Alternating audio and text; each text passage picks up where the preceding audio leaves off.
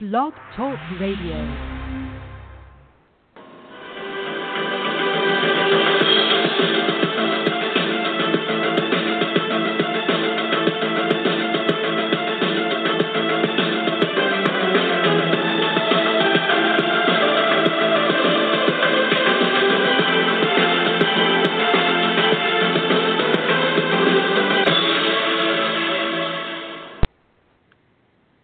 Good evening, everyone, and welcome to the 495th edition of the Feuerstein's Fire American Soccer Show. I'm your host, Daniel Feuerstein. I'll give you an American perspective of our clubs, leagues, players, national team, and other fabulous moments. Get your daily reading from me and other no reading at the moment. I have to remember to not say that anymore. Chat room is open. Come on in if you'd like. Discuss amongst yourselves if you want to. I have a question for me. I'll try to answer it to the best of my abilities. And as we move forward here, transfer news has been popping around in world football. Now, made official today, Paul Arriola had signed a loan deal to play for Swansea over in the English leagues. And it looks like they're going to be making a push for at least promotion of some sort. I don't remember what league they're in currently. I'll just take a quick look. But, you know, after what Paul Arriola has done, in the last two friendlies, of course, the El Salvador one at the end of last year, and the Trinidad and Tobago this year, the way he has played so far, you know, this call-up, or shall I say not so much a call-up, but this loan deal has been huge for him. Very, very, very big call-up, and of course, the club, it looks like they're going to try and move up to the from the championship to back to the Premier League. We'll have to wait and see what's going to happen. Plus, we need to take a look at the table to see where Swansea is right now. But if they're making a push, then by all means, I say, you know, why not? Paul Arriola has done many good things. He's been playing in the Liga MX for the many years before he came over to DC United. It's a loan move right now. And for Arriola, all I can say is this. If he stays at Swansea, I think it's a great move. If he stays. Don't know if he will stay or not, but at the moment it's a loan deal. Great stuff to see on that one. We'll have to wait and see what the situation will be. But outside of that, looking up through Twitter, I haven't received an official email from the New York Red Bulls. Take it with a grain of salt if you'd like. This is information. This is news coming through. It's been going around through Twitter today, of course. Kaku, apparently, which he has always wanted out ever since the rumor is that, you know, he wants out. He wants to go leave the Red Bulls, go play somewhere else. You know, remember the second season of the MLS that he came to, he already said he wants to leave the Red Bulls and go play for Club America in the Liga MX, and of course, that never happened. So apparently, Kaku, and like I said, take it for a grain of salt because I have not had any information from the New York Red Bulls about Kaku leaving the club. And it says here, translated from a Mr. Jaime Ojeda, and Mr. Jaime Ojeda covers MLS for Safera Sports, Salamas Soccer. He has said that New York Red Bulls will sell Kaku for $3.5 million to Saudi club Al Tawan. Adventure with more shadows than lights in MLS. He goes out the back door without standing out And after months of forcing himself to leave unsuccessful, they take a load off themselves. It was a burden. And let me just say this right now. Like I've said, to just take it with a grain of salt. Because once you get confirmation from the New York Red Bulls, then it's fact. And the club from Saudi Arabia has already posted video. All these kids playing soccer, everyone jamming up in a parking lot to watch their club, getting ready for the food, getting ready for the games at the stadium. And they've already put up highlights videos of Kaku getting ready to play for their club. Let me just say this. Right now, I don't think it's true. Right now, I don't think it's real. But once we get confirmation from the New York Red Bulls, then we can move forward. But until then, we're just going to have to wait and see what will be the next steps of Kaku playing for the New York Red Bulls. I don't know. But let me just say this. We've all known he's been wanting a transfer as quickly as possible. We all know he wanted out very quickly. He wanted to go somewhere else. He tried to orchestrate a move to Club America and Liga MX. Well, that didn't happen. And now we're seeing Kaku looking to force his way out again. But then again, we don't know what the real situation is.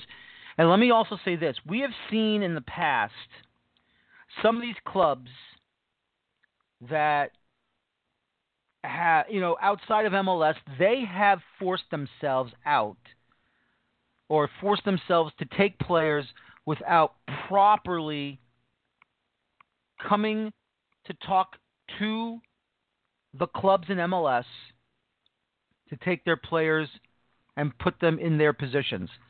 Kyle Lauren is the last one I remember. I understand he wanted to play abroad. We all understand you want to play abroad. You feel like you want to be in a better position. Went to Besiktas in Turkey. But once again, as I've said, these clubs outside of MLS, no matter where in the world they are, they have tried to go underhanded to take these players away from us. Look, I think we all understand MLS is a selling league. We all know this. But it's got to be done the right way. The right way. If you continue to do this, look, FIFA has to step in and fine these clubs heavily. Fine these clubs heavily for trying to take away the players who have signed a contract, play in our league, go out,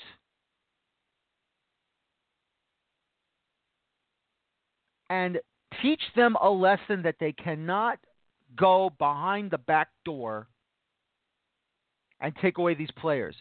I understand these players want to play in Europe. I understand these players want to play abroad. I understand they want to play in the best leagues in the world.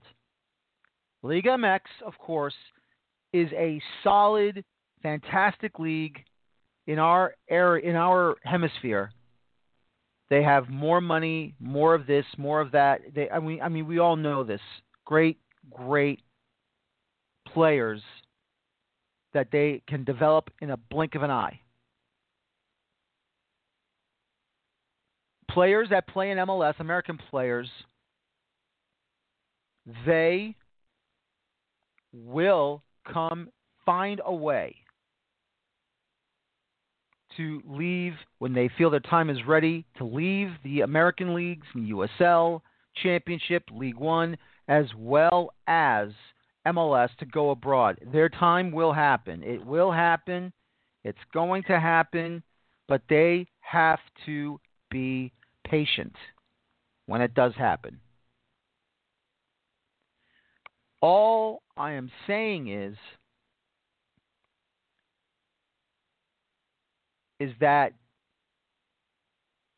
these players that have come over,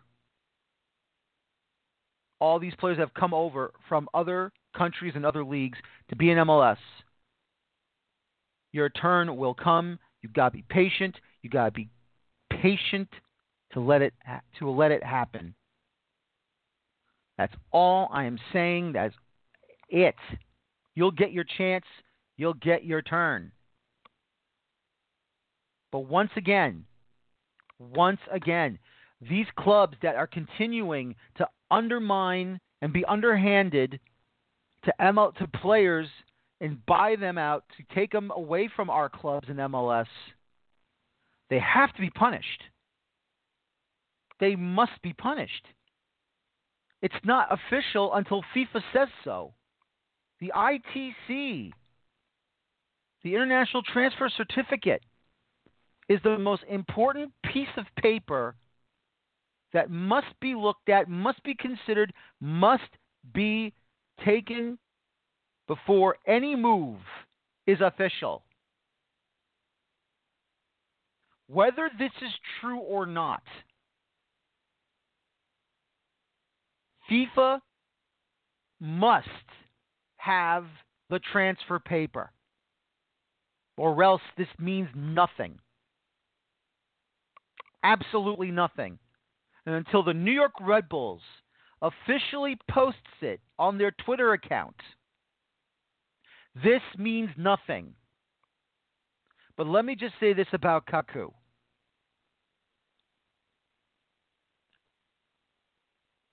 I don't know if he thinks he's the greatest thing since sliced bread.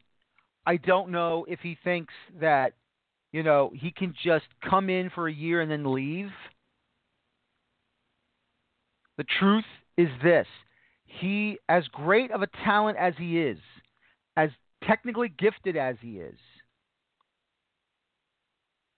the truth is that 1 year does not mean you can just pack up and run away. After 1 year, you are demanding a transfer out.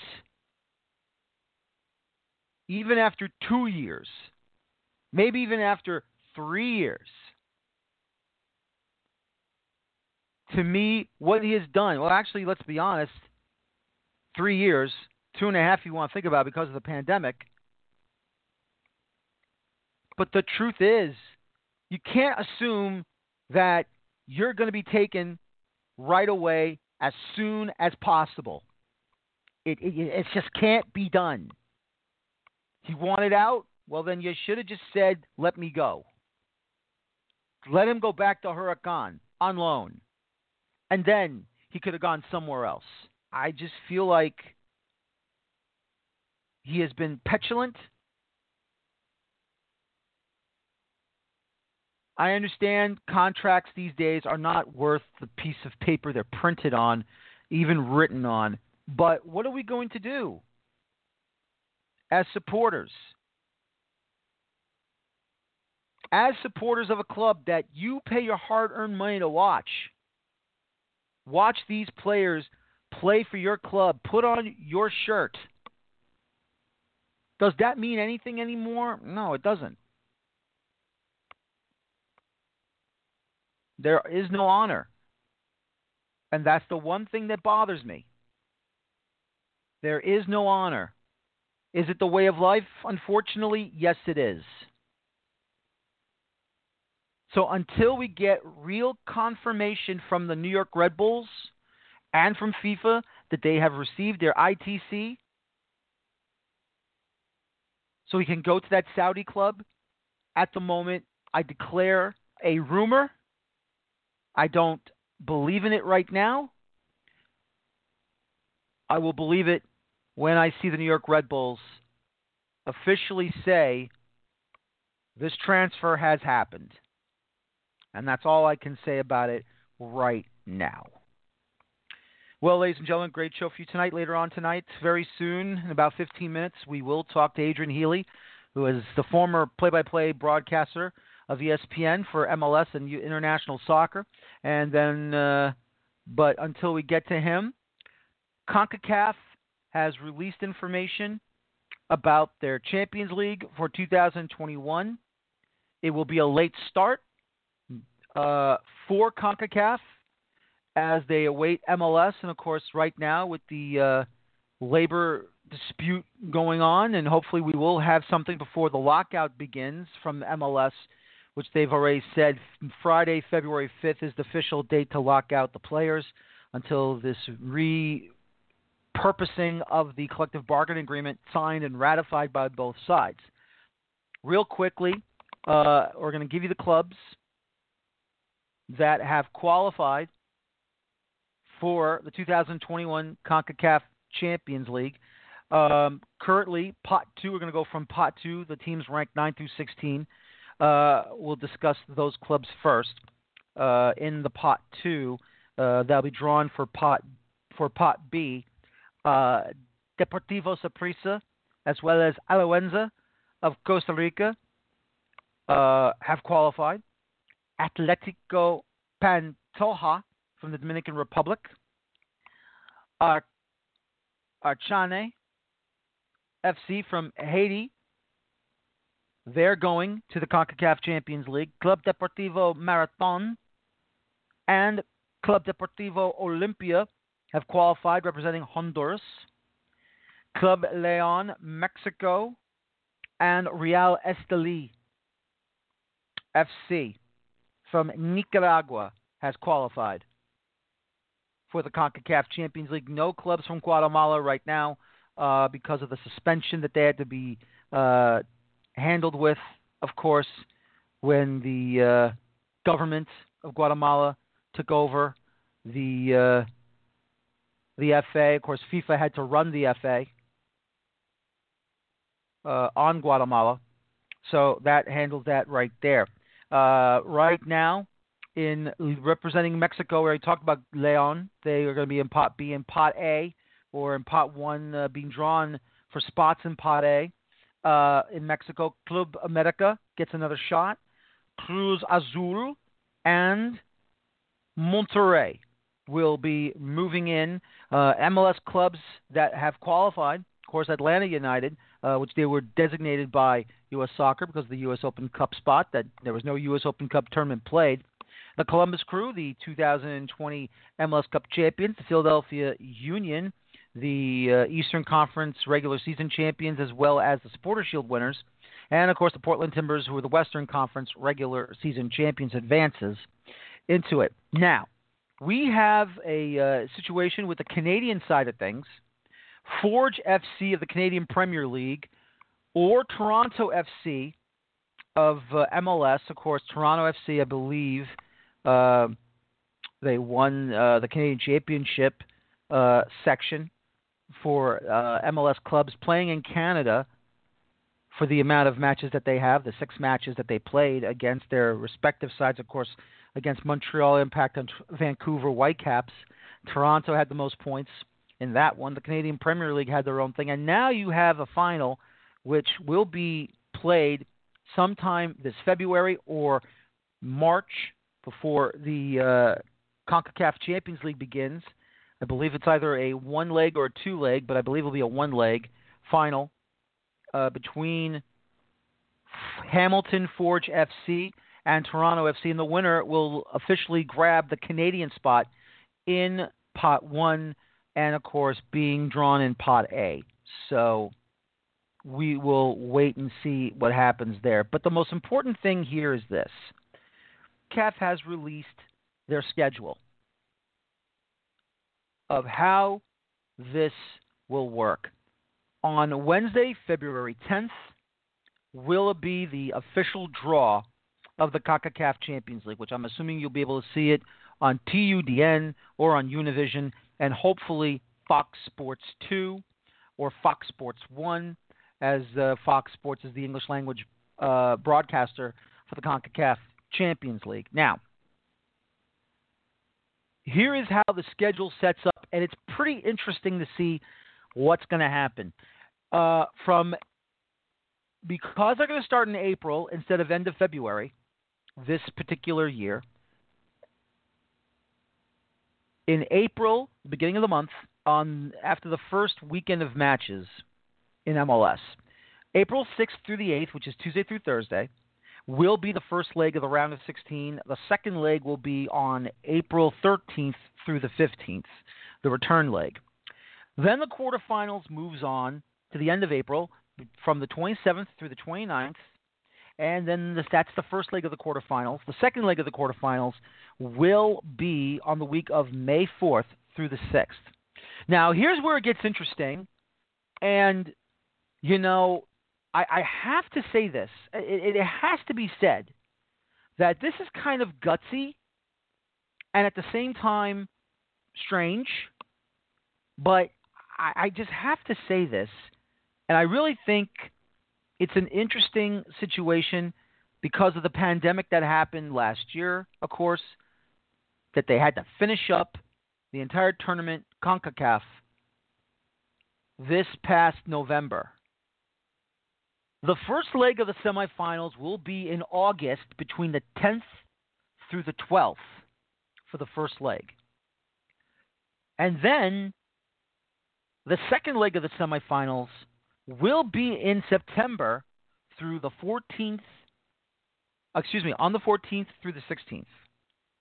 And then the final will be on a day between the 26th and the 28th of October, the championship final, and it will be a single leg event, one game, final. Every time we have seen the championship final of the CONCACAF Champions League, or even the Champions Cup, it has always been a two-legged event. It's always been two games. They have decided to go with a single game to determine the champion. Now, this means, in my opinion, that we will have a neutral site final, like what UEFA does for their Champions League. And if that is the case, then that's a big improvement, in my opinion, when it comes to the final, the championship final.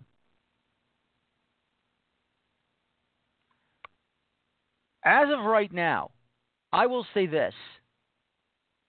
Many fans from Mexico, and we have to say I have seen them complain about this on Twitter. This is an advantage for MLS to win a championship, a continental title. That is not the case. That is not the case at all, because the truth is that MLS teams, while they are going to be in the heart of their season, towards the back end, getting ready for a playoff run, the truth is that I still consider Liga MX sides stronger than MLS sides financially. As of right now, whether their arguments are valid or not, it takes a lot of chutzpah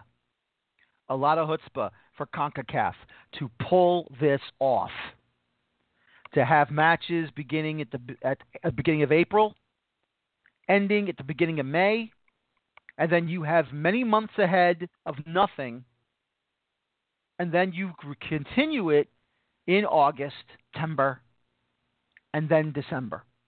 Excuse me, August, September, and then October. I overspoke. I apologize. This is a situation where if they are testing the scheduling for their Champions League here in CONCACAF,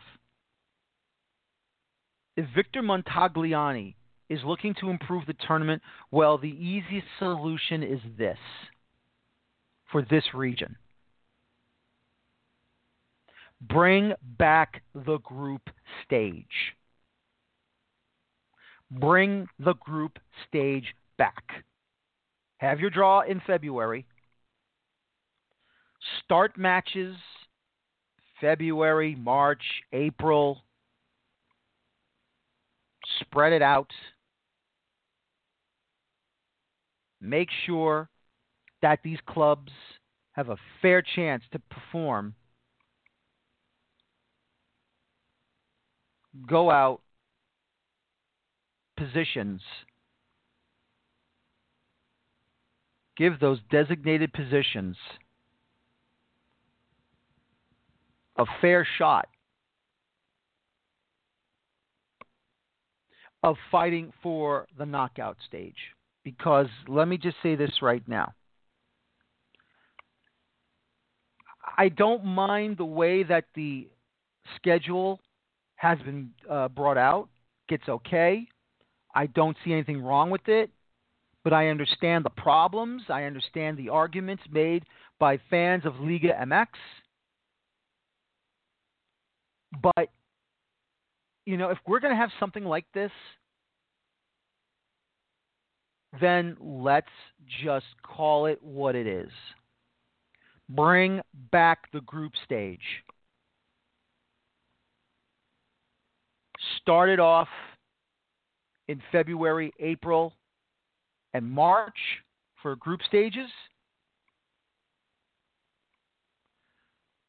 Do the knockout stages August, September, October. And let's really see. And let's really be fair about this. Who will be the champions of the North American, Central American, Caribbean zones of this confederation? Let's really go out there and show the world that this confederation has truly grown up. Understand completely why you want to have everything in February, March, April, because you want to have it end almost at the same time as UEFA does. Sometimes you can't just do what UEFA does. It is we are a different hemisphere. Everything is done differently.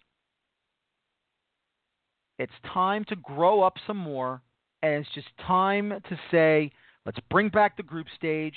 We start it in February, March, April, the group stage, and then we move on to the knockout stages in August, September, and October.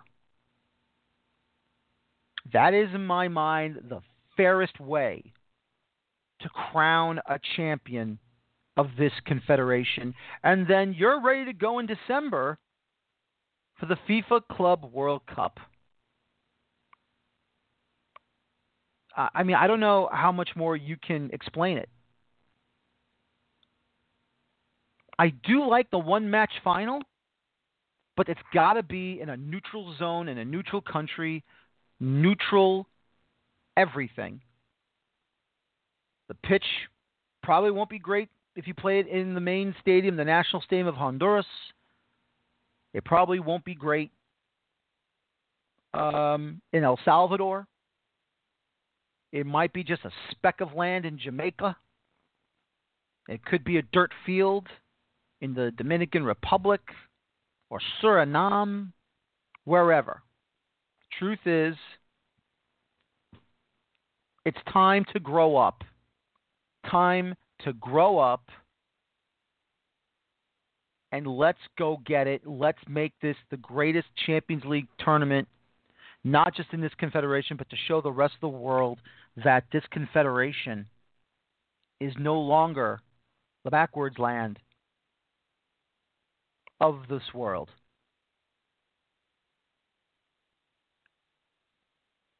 I just believe that is what needs to happen. This is what needs to happen. This is what has to happen. And all I can say is this. It's just time to grow up, and it's time to become a bigger player, which we are. I'm talking about CONCACAF. We've got to be a bigger player now and move forward.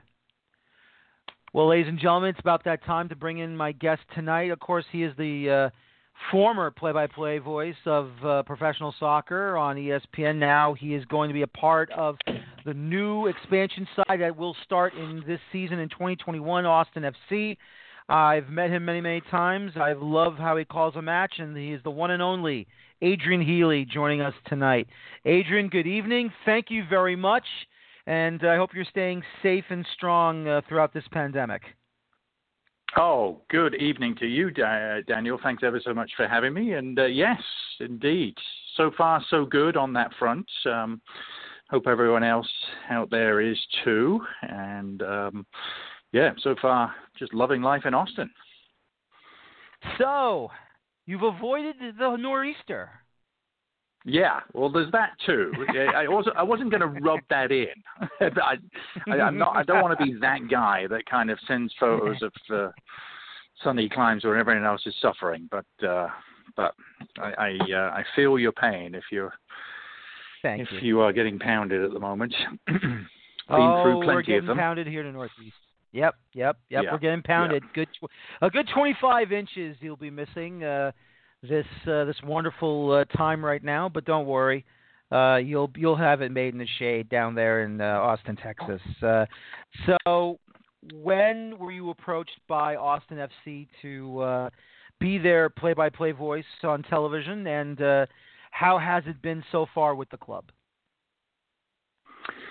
Well, it's an interesting tale. I don't know if I'd classify it as a tale or a story. I don't even know if it's that interesting. but it was actually sort of it sort of mutated over the course of the last year, really. Ironically, a year that was the year of the pandemic. In fact, my first ever visit to Austin came literally the weekend before the pandemic struck. It was like the last weekend of February last year. I shouldn't say my first ever visit. My first visit connected to this opportunity came at that time, and I started my career working at a local level in MLS for the New England Revolution, and I'd always thought that one day, if the right opportunity came up, that I could see myself going back to that situation. I do love working for clubs and teams, and being part of the fabric. And but I knew it would take something kind of very, very special to make me want to make another change. And to be honest, Austin was pretty much it was ideal. I've always loved this city, and the moves they made to put the team into place behind the scenes in the front office with the management, and then with the director of soccer as well. I was like, it really caught my eye. I was like, wow, they are doing things right down there. And I knew that this city was just primed for an MLS team, a professional sports team, full stop. The fact that there was no sports team in Austin was just mind-boggling to me. But anyway, it just, over the course of the last year, we started talking, and it just felt right, Daniel. It really did. Sometimes you just know when something feels right, and this absolutely felt right. And obviously it was a big change, but I also knew this opportunity was only going to come once. I mean, a team like this only starts once. So to get in at the birth of the team was a lot of the allure of it. So here I am. Oh, well, listen, I got to tell you, for the last, I would say, 5 years, maybe 6 years, we've always heard about Austin being the next great city to host or to have professional clubs of soccer clubs coming in. We've always seen these events being held there, like Soccer X, being held in Austin. We already know that they're a great city for music. Austin City Limits, I think, is that PBS program that always has great music acts performing in the town. Why has the boom exploded like this? Well, I think it's a combination of factors. I mean, I think it was always sort of one of the sort of two or three homes of the counterculture in this country, dating back decades, and it's always had a sort of independent, sort of very confident entrepreneurial spirit. It's always been a young town. The university is massive. It's a massive part of the fabric of this town, UT Austin. So you know, just by that very fact, you've got so many young people here. The climate is great. The geography is great. I just think, a lot of things added up to it being the perfect market for MLS.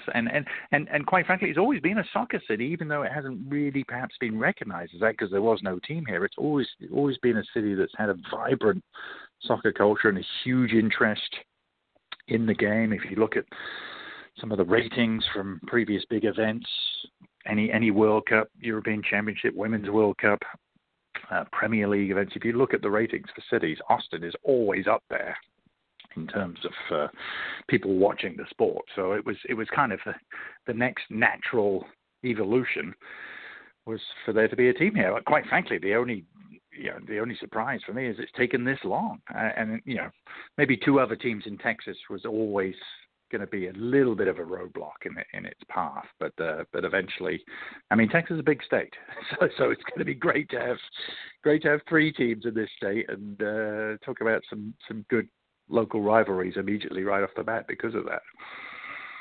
Oh, absolutely. I mean, I can't wait to see what will happen when Houston takes on Austin, when Dallas takes on Austin. It's going to be exciting. It's going to be a lot of fun. So I've seen photos. You're there physically. How does the new stadium look? Because I have to tell you, I loved everything about it. Yeah, it is a work of art. It really is. They have done it right. It's somehow both world class, but also very much of Austin. And I can't really adequately describe what that means, except its colors, its textures, its feel is very much a stadium of this city. The design team have done an amazing job sort of capturing that, and it is going to be a fantastic stadium to be a supporter in. No matter what you are, whether you're in the supporters end making all the noise, or if you're a high end luxury suite customer, the experience is just going to be superb. And the sound design, it's going to keep all the sound in here. They've thought of everything. They've thought of trying to keep people as cool as they possibly can, but also the volume was a big part of their thing. So the sort of the overhang cantilevers you see on top of the stands, specially designed to keep all the noise in. So it is going to be something. I think they've also pitched it exactly right size wise. I mean, 20,500, no more. They can expand it a little bit. Another 1,500, I think they can go to, and if and when the time is right. And they've certainly got a waiting list of season tickets that they could do that immediately, but they don't want to because they wanted to make it kind of a sought after hot ticket event, this stadium is going to be absolutely superb. And the grass is, Daniel, I've walked on it. It is talk about a billiard table playing surface. All those players they've signed who've been slogging away on turf over the years are going to be in for a treat, because this is a surface that's just going to be caressing the ball and the players' feet as well. 8 ball in the side pocket or in the corner pocket? I have to ask the players that, since you said it's as smooth as a billiards table. So I'll take your word for it. It really is. What level will you? No, I bet. What level is your broadcast position going to be at the new stadium? Well, it's going to be at the top of the west stand. But when I say top, you don't really feel like you're that high up. You feel like you're very close to the action. And a really nice design touch was the main broadcast booth is slap bang in the middle of the stadium, which you think would be a given and taken for granted in any news station, but believe you me, it's not always the case. Sometimes the broadcasters get shunted down to one side because the owner comes in and decides, oh no, I want that middle space because that's the best seat in the house. That has happened in more than one stadium. That has happened in more than one stadium that built in the last decade, shall we say. But nice touch was they put all the broadcast booths right next to each other with glass. So all the people broadcasting, whether it's us doing English language, our Spanish language colleagues, our radio colleagues, will all be able to see each other in a row up and down the top of the West Stand, which is, again, a nice touch because often you don't get that. Often it's one booth on its own, and then there's a suite, and then there's the second booth, and then there's another couple of suites, and then there's the radio booth. So they're kind of dotted around. So, but Austin have really thought of having all the broadcasters gathered together and within sight of each other. So that'd be tremendous. Oh, I can't wait for that. I mean, that's going to be awesome, and hopefully you'll have plenty of great calls to call for Austin. Now, I have to ask you this question, and if I'm being a little facetious, I apologize, but did you make Taylor cry? Is he missing you now? Is it over? Well, when I said I was off to Austin, crying tears of joy, perhaps. Well, tears of joy that he wouldn't ever have to see my golf game again. That may be closer to the truth. No, I mean I should actually clear something up. I know you said at the top of the show I've left it. I haven't actually 100% left. I still am available to do big games and events for ESPN. That was kind of part of the deal of coming down here. That every now and then, like for instance for the Euros, if they ever happen. Oh, of course. Yes. And the odd sort of big game here or there, but because the irony is Austin will be very much in the national TV lens and focus, especially season one. I mean, let's face it, ESPN and Fox are going to want to cover them a lot, so there'll be a lot of weekends where we actually don't have a local broadcast. So I'm still going to do some stuff for ESPN. So I didn't have to make Taylor cry too much by saying I'm gone forever. He'll still see me occasionally, but he'll be glad not to see my golf game ever again. That's for sure. He's close to a pro. I hope you guys know that. He's pretty damn good. So. All I know is that when he did the whole rant about the loss at Trinidad in the World Cup qualification cycle for Russia, he was ready to go for Shinnecock for 3 rounds, and I guess that's why he was crying when he had to stay up there. Now I know the reason for the rant. Right, exactly. Exactly. That's unbelievable. In Austin, what is your television for the local broadcasts? Who will you be broadcasting on? Will it be for the Fox Sports Southwest, or will you have a local television deal?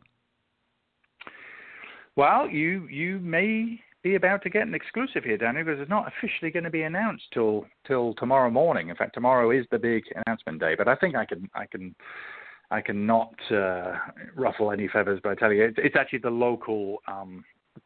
It's the local NBC affiliate down here, KXAN, who have a big umbrella of companies. So the CW in Austin, KXAN, which is the NBC local station in Austin, and they have a third channel, KBVO. So it'll be one of those 3 stations. We're about to announce the umbrella deal with all of them just tomorrow morning. So if you listen to this podcast, you got to hear that first. How's that? And I asked so nicely. Yes, you did. And how could I say no? Yes, because you are so nice. I mean, it is only a matter of hours away. So yeah, that will be announced tomorrow morning. But yeah, we're delighted because they're obviously it's a big deal to be on the local NBC affiliate. I think most of the games will probably end up being on the CW. So yeah. But that's an over the air channel that everyone gets, and that was important to us. And by the way, I think we will also have a separate English language deal in the market of San Antonio, which is a city hour and a half down the road, but it is considered a separate market, and we'll have a separate broadcast in that city. So.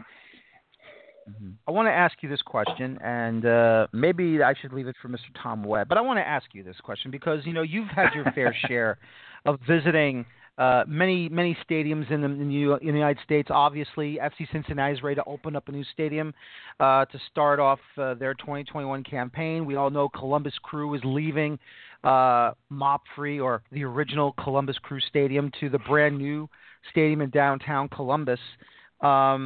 With everything that's been going on in Texas, and I think Texas has a plethora of beautiful soccer stadiums, not just what Austin has shown, FC Dallas, Houston Dynamo, of course, they have a downtown stadium. San Antonio has a great stadium. Would you say that in the state of Texas, with the amount of soccer-specific stadiums that have been built, one day, and I know the World Cup is coming back here in 2026, but could you see, possibly inside the state of Texas, an under-20 World Cup tournament if you left it in that state? You mean staging the whole tournament? I mean, if yes. not just a U.S. under-20, but specifically in the state of Texas. Well, there's certainly enough facilities. I mean, for a U20 World Cup, you probably need, 4 or 5 really good high quality facilities, and even if you wanted to make them soccer specific, there are now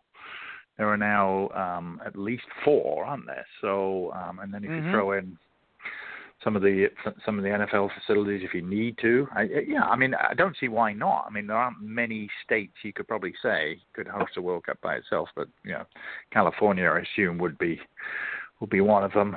I'm not sure about Florida, but Texas are probably one of the only other ones where you could, if you were trying to cut out a huge amount of travel, which would be the idea behind doing that. I take it. You could also open it up a bit and say Texas and some of the the Kansas City, St. Louis, the sort of central swathe of the country. You could open up it a bit more, and then you could have sort of 6 or 7 venues available. So I like the idea. Yeah. I don't see why not. So exactly. I don't know if that answers your question. No, it answers perfectly my question. It does, because I'd like to see this country. I'm not, like I said, look, the World Cup is the biggest party in the world. We all know this, but I would like to see, maybe our youth players get an opportunity to play at home for once in either an under-20 or an under-17 World Cup situation. I mean, I know the Olympics are somewhere down the road, the next Summer Games after Japan. That hopefully it will get kicked off the ground. Of course, qualifying will start for next month, but I would love to see an under-20 tournament in the States, because I think that's the next thing to go, in my opinion, of course. I guess. Yeah, it is interesting. It is interesting there hasn't been one yet, isn't it, Daniel? When you consider what we have in this country and how well equipped we are, it is interesting there hasn't been one. Exactly. Lastly, is this. What was the best goal you've ever called in MLS as an ESPN broadcaster? And at the same time, what was the best game you've ever witnessed in the booth in MLS? Specifically in MLS, I would come back to a goal which you kind of remember the sort of scenarios of a game, and sometimes the goals, massive goals, sort of stick in the mind, not so much for the quality of the goal as well, but what it meant. But this goal didn't really mean that much in the grand scheme of things. It was on a nondescript Friday night in April. It was New York City FC playing away at the Philadelphia Union. We were in the 91st minute. New York City had already basically won the game. They were up 1-0. Philly was kind of huffing and puffing, but nothing was really happening. Referee was starting to look at his watch, and then New York City cleared the ball, and in his own half, David Villa picked it up and took on a couple of defenders. Got to close to the halfway line. He looked up and he saw Andre Blake a little bit off his line. Quite a bit off his line, up near the edge of his penalty area, and he just decided to launch it.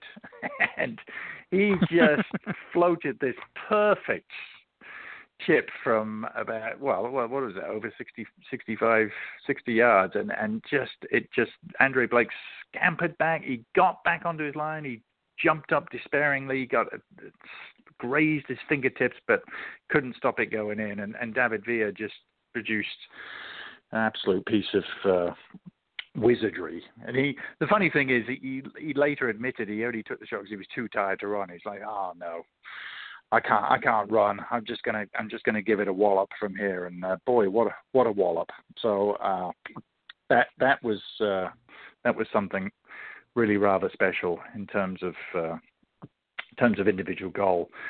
In terms of games, God, I mean, there are really so many that spring to mind. Perhaps one that wouldn't be immediately obvious that is one that I will always remember is MLS Cup 2013. That was the frigid 9-degree final in Kansas City between Kansas City and RSL, where it was just just so extreme in all manner of ways.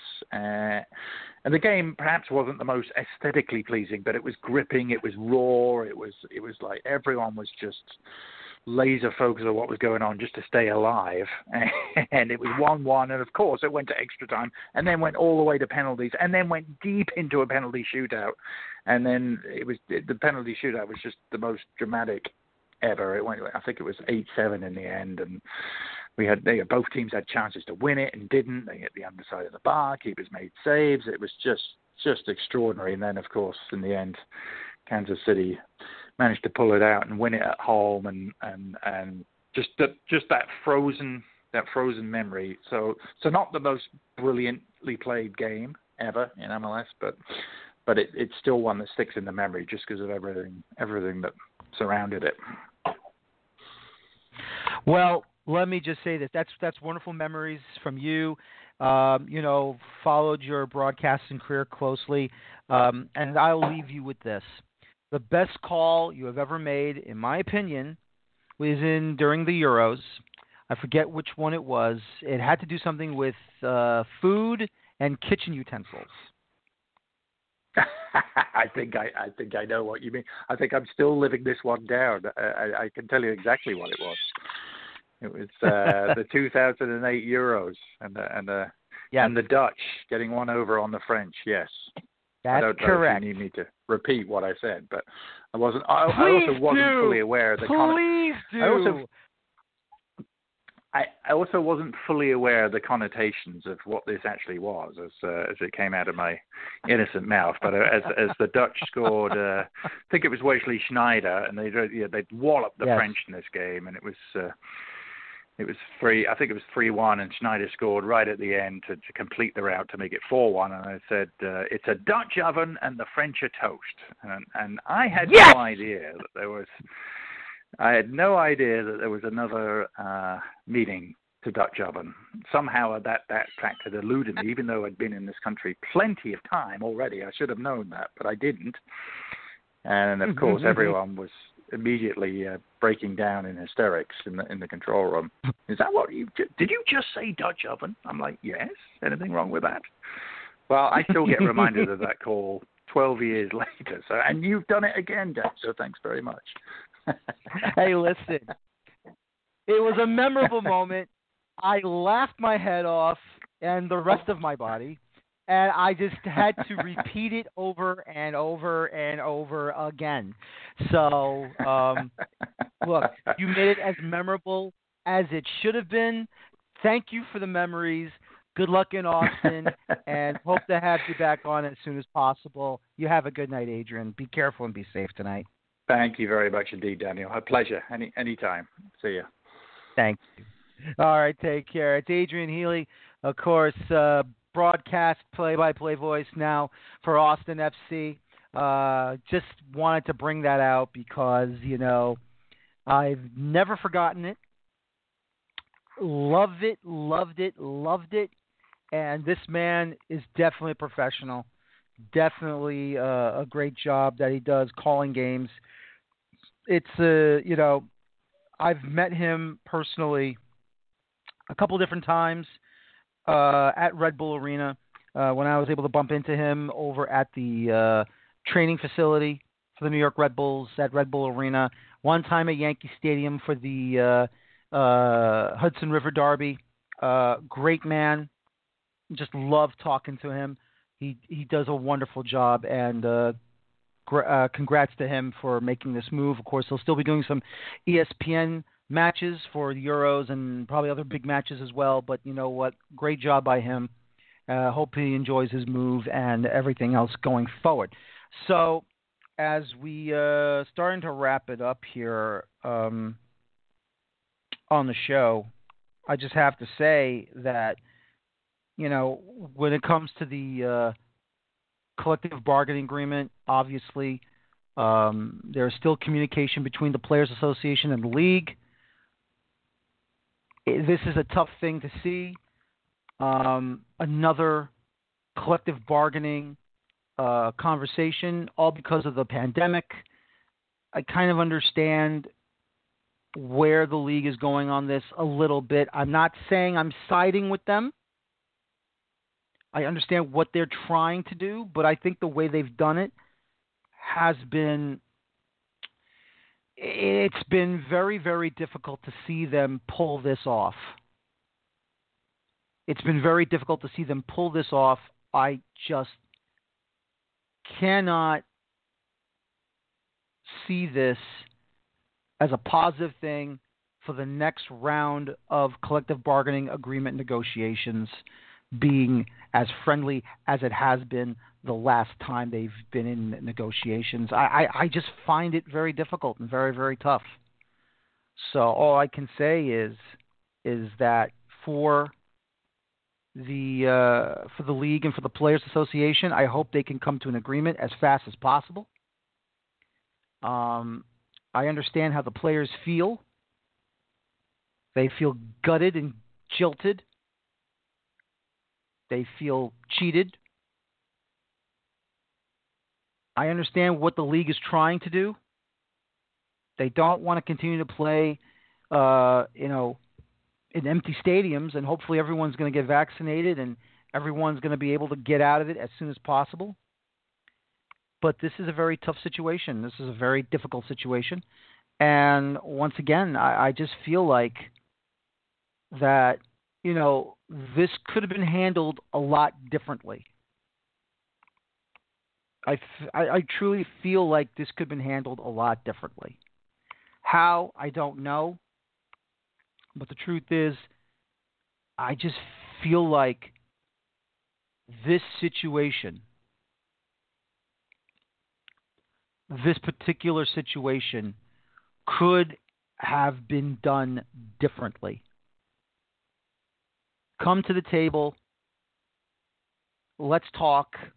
We're not going to pull anything like this. We're not going to pull this clause that's going to force us to renegotiate and kill off the current CBA. You know, cooler heads could have prevailed, but it's just a situation, once again, where you're forcing something that should have been forced. It should have been discussed. It should have been talked about. And then maybe, just maybe, things could have improved. And all the league could have done was this. We understand how you feel, and what we'll do is, when this pandemic is over, we'll retroactively give you whatever back that you could just give us for now. That's all I'm saying. It could have been a better way of doing things. It probably should have been a better way of doing things. But all I can say is that it could have been done a lot better and a lot easier and nicer. But sometimes these things do happen. These things might be happening, especially in the time of where we are at the moment. It's just been difficult. And, you know, I just believe that this type of situation could have been resolved a lot easier, and maybe we wouldn't be in such a tight deadline the way they are. But once again, I'm on the outside looking in, just like all of you are. We're trying to get reports down. We're trying to get information down to how these things are happening, why they're happening. It's just been hard and it's just been difficult. But other than that, this is what we have to endure. So that's it for tonight's show. I want to thank my guest, for tonight, and Adrian Healey, play-by-play voice now for Austin FC, and it should be a fun time down there. And I want to thank you once again for listening to me tonight, and I hope everyone will have some fun. My name is Daniel Feuerstein. Thank you very much for listening to me tonight. Join me this coming Friday night for the first show of the 2021 NPSL Soccer Show. It's going to be exciting and a lot of fun. We'll keep you informed of guests and a lot of fun. So have a good evening. Thank you very much. Take care. So long. And bye-bye for now. And as always, please enjoy your football. Good night, everybody.